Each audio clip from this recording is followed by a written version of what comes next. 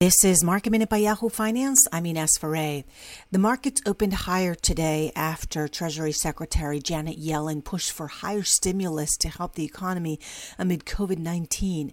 The Dow is up about 80 points. The S&P 500 is up about 0.4%. The Nasdaq is up about 0.5%. The semiconductor space is seeing green today. Applied Materials gave better than expected second quarter guidance. That sent that stock higher. Other semiconductor related stocks also rose, including Lam Research, AMD, and NVIDIA. For more Market Minute news, make sure to head to yahoofinance.com.